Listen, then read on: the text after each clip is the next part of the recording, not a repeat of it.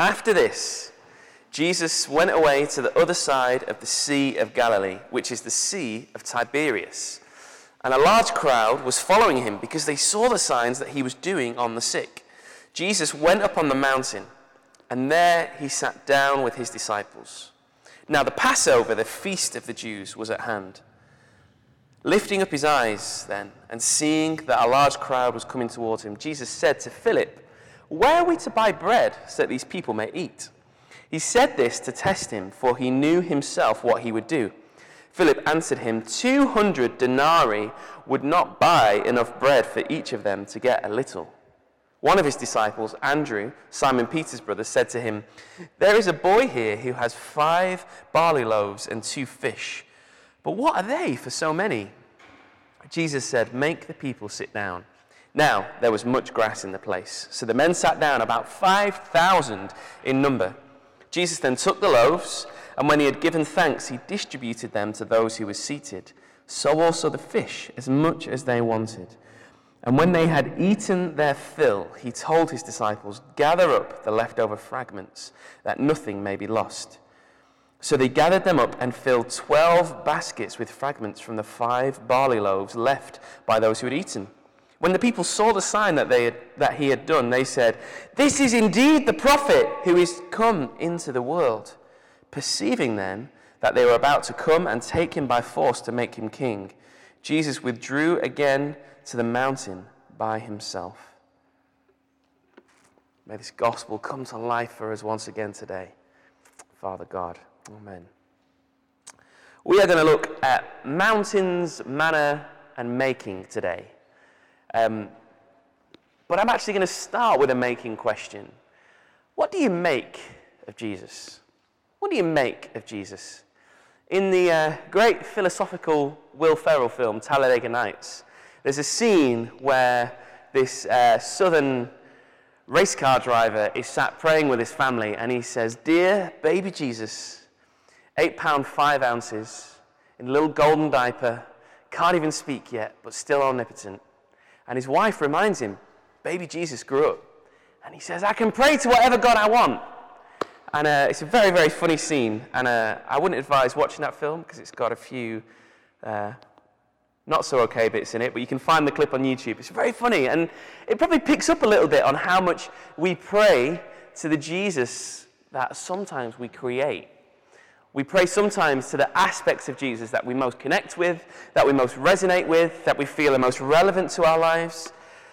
I have a good friend who I've been discipling who loves kind of conspiracy theories. And he loves, every time there is a BBC documentary about how Jesus was actually an Egyptian Freemason, or Jesus was actually the first Rastafarian, or Jesus was this or that, he is there and he's texted me about the details. And he comes and he loves to read some of these quirky gospels, the kind of Gospel of Thomas, the Gospel of Judas Iscariot that you might have heard about. And he loves to read them and go, "Oh, wow, this is Jesus," because he's trying to find a Jesus that he thinks is worthy of his worship. I'm, of course, trying to disciple him by taking him back to the Gospels. I said, just put that out there right at the start. We're not kind of got some weird heretical Bible study group going on. It's interesting, actually, when you read those later Gospels, some of these kind of conspiracy theory Gospels that you might have heard people say, "Oh, the church has excluded them." When you read these Gospels, often what they do is they talk about Jesus entirely as a divine figure, almost as if he wasn't really human. He didn't really come and interact in this way, which I find quite interesting, because the thing that people who are against Christianity would claim is that we have taken this Jewish prophet and turned him into a god. And actually, those same conspiracy theorist people who would say that about us are the people who would point to, "Oh, but look at all these extra books that you Christians have excluded." And actually, those extra books we've excluded because they don't fully wrestle with the fact that Jesus came as fully human as well as fully God. That actually the mystery of the incarnation is so central for us that we can't have a kind of picture of Jesus as a floating deity, as kind of Zeus or some other god walking around pretending to be human. Actually, we need the real deal. We need the eyewitness accounts. We've got to get into there. But actually, in this passage, we have the people of Israel trying to make something of Jesus, trying to respond to the actual Jesus walking amongst them. And whilst he's walking amongst them, they're still trying to make him into what they want him to be. They're still trying to interact with him on those terms, just like we can get caught up in doing now. So let's firstly look at the mountain. Jesus gets up on the mountain. It's always really significant when Jesus does this. And there's loads and loads of heavy imagery about Jesus being the new Moses. Moses kind of going up the mountain to bring the law, to kind of shape the people of God, this new people, one brought to freedom, been redeemed from slavery in Egypt. And then Moses gives them the law and says, this is how you will now live. Now you have been bought. Now your freedom has come to you. And there's a real richness and a resonance there. I often wondered a little bit, particularly reading Matthew, Mark, and Luke and their accounts of the feeding of the 5,000.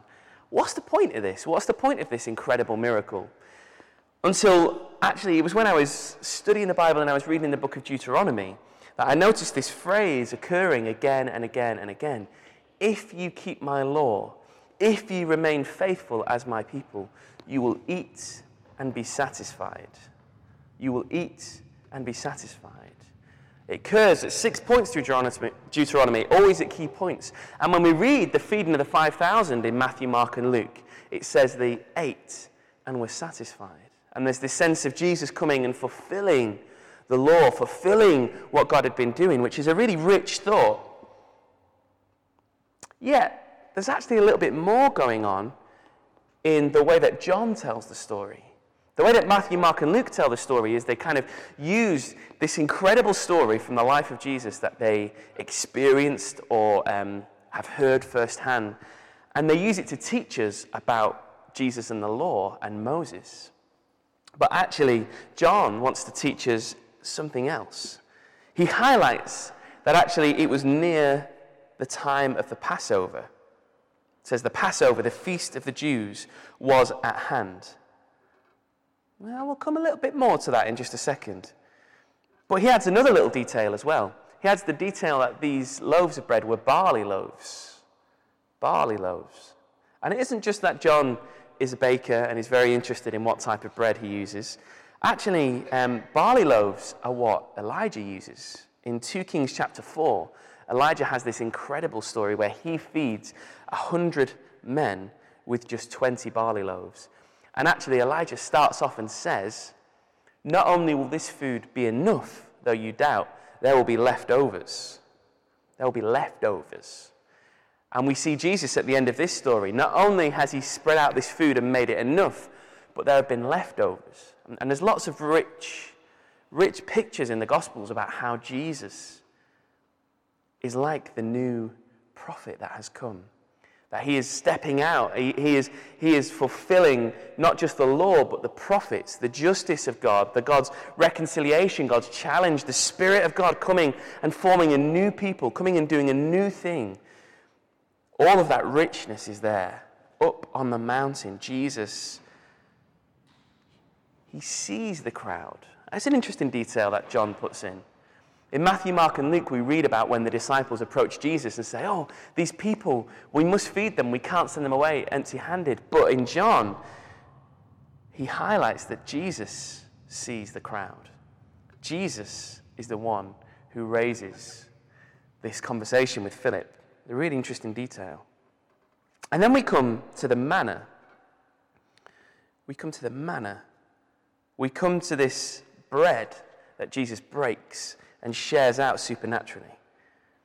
And I think we come into some of the richness of the Passover imagery, of this sense of actually Jesus is here showing us something really profound. That actually Jesus isn't the new Moses, he is the new manna. That's a really deep thought. He's not one come to share the words of God, to kind of be the one to pray and then God does something incredible. He has come as the manna itself. He is the one that we feast on. He is the bread of life that ends hunger, as we read about later in this chapter 6. We could have read the whole of chapter 6 today. and just kind of meditated on its richness. I'm aware I often say that, but actually Jesus goes on to explain that what he was doing was putting himself up as the bread of life. He is the one that satisfies. It's interesting in that when the crowds come to him, they go after his hands. They go after what he can provide. They go after the signs. They go after the food. But Jesus isn't seeking people who just want what his hands provide.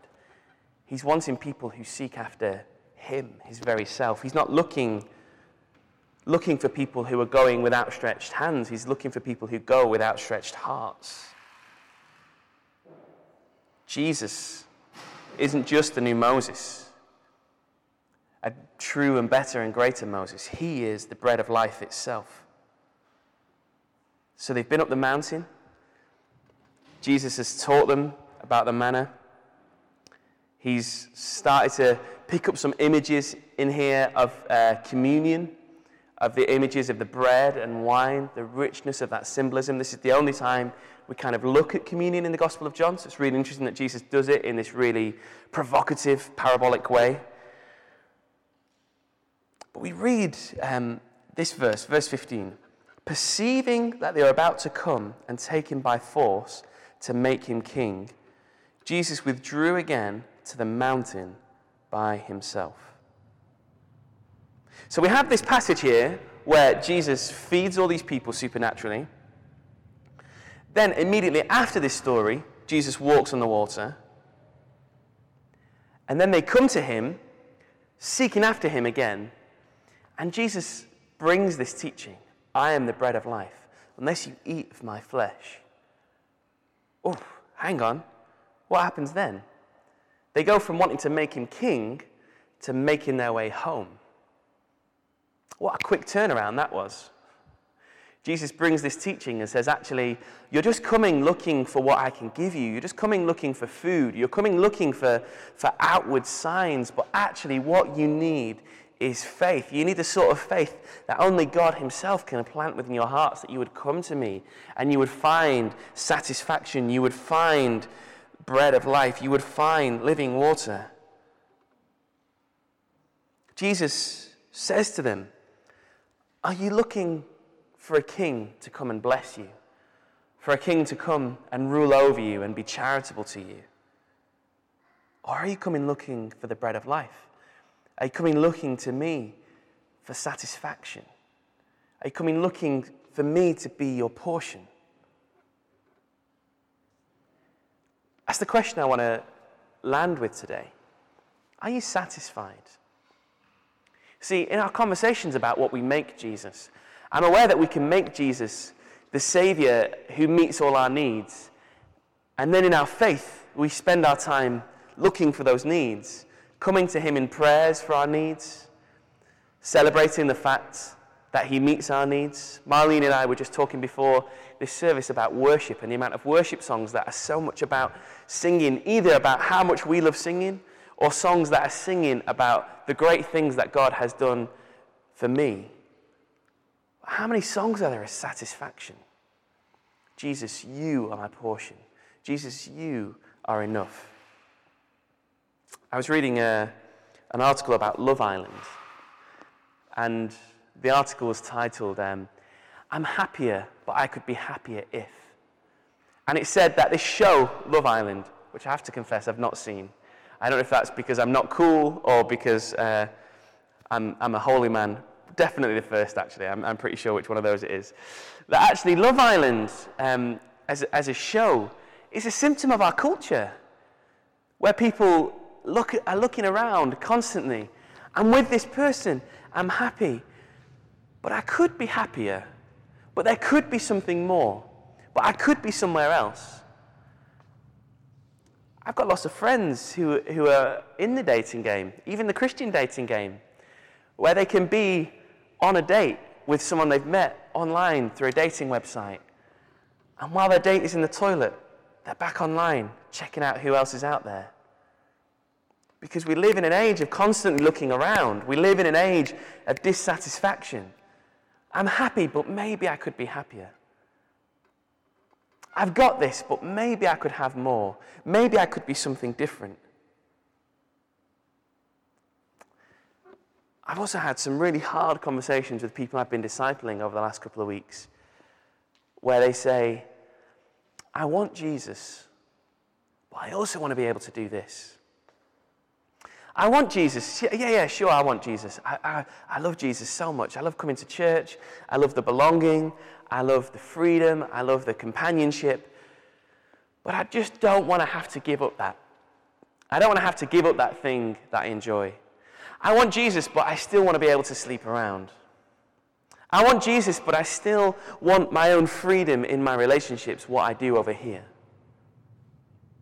I want Jesus, but I want to be able to have a lie-in on a Sunday. And they can feel like really little things sometimes. Really little compromises that we make. But I think they can be symptoms of this wider culture. I'm happy, but I could be happier. And actually, I think something in this passage which challenges that we would come by force to Jesus to make him the sort of king we want to be. Jesus, could you be the sort of Saviour who sorts me out with life and wealth and health and happily ever after? And would you bless me so much? Would I be so rich and good looking and such a great conversationalist that it would speak of your goodness and everyone would come to faith because I'm such a pleasure to be around? Any of us want that calling? But actually, Jesus, when we come and we try and make him that sort of king, the sort of king that benefits us, the sort of king that is a king on our terms, is the king that we want him to be, he withdraws again to the mountain, that we would seek after him with our hearts. That when we come to that Jesus, in love with the things that he provides us, in love with the blessings that he gives us, and who knows, there are thousands every day when we just open our eyes and see the blessings that Jesus gives us. He withdraws again to the mountain by himself, that we would seek after him. That we would seek after him. After Jesus has given some of these strong teachings, at the end of chapter 6, it says this: after this, many of his disciples turned back and no longer walked with him. So Jesus said to the 12, do you want to go away as well? I love the confidence of Jesus there. I love the assuredness of his calling and who he is as a son of God. That he can turn to his last remaining followers. Remember, there was a crowd of 5,000 minutes ago, right? He can turn to the last 12 with him and say, do you want to go as well? This would be a good opportunity. You can slip off right now. Simon Peter answered him, Lord, to whom shall we go? You have the words of eternal life, and we have believed and have come to know that you are the Holy One of God. Where else would we go to find the words of eternal life, friends? But to Jesus, the bread of life. Not just our provision, but our very portion himself. Let's worship God and sing a song together. And as we sing this song, I just want to encourage you just to give your all to Jesus again. To say, Jesus, I don't want the you that I've made you to be. Jesus, I just don't want the blessings that you give me. I want you, your very self. I want you to be my portion again. Let's worship God. Father God, we love you. We love to worship you, and we love what you showed us in your Son, Jesus. That you are the only one in whom we can find hope, rest, security, belonging. Jesus, may we learn to trust in you, learn to give ourselves wholly to you again. Where we have said in our lives, I want you, but I also want this. Jesus, we lay that down again. Where else would we go, Jesus? You have the words of eternal life. Where else would we go? We come to you now. Amen.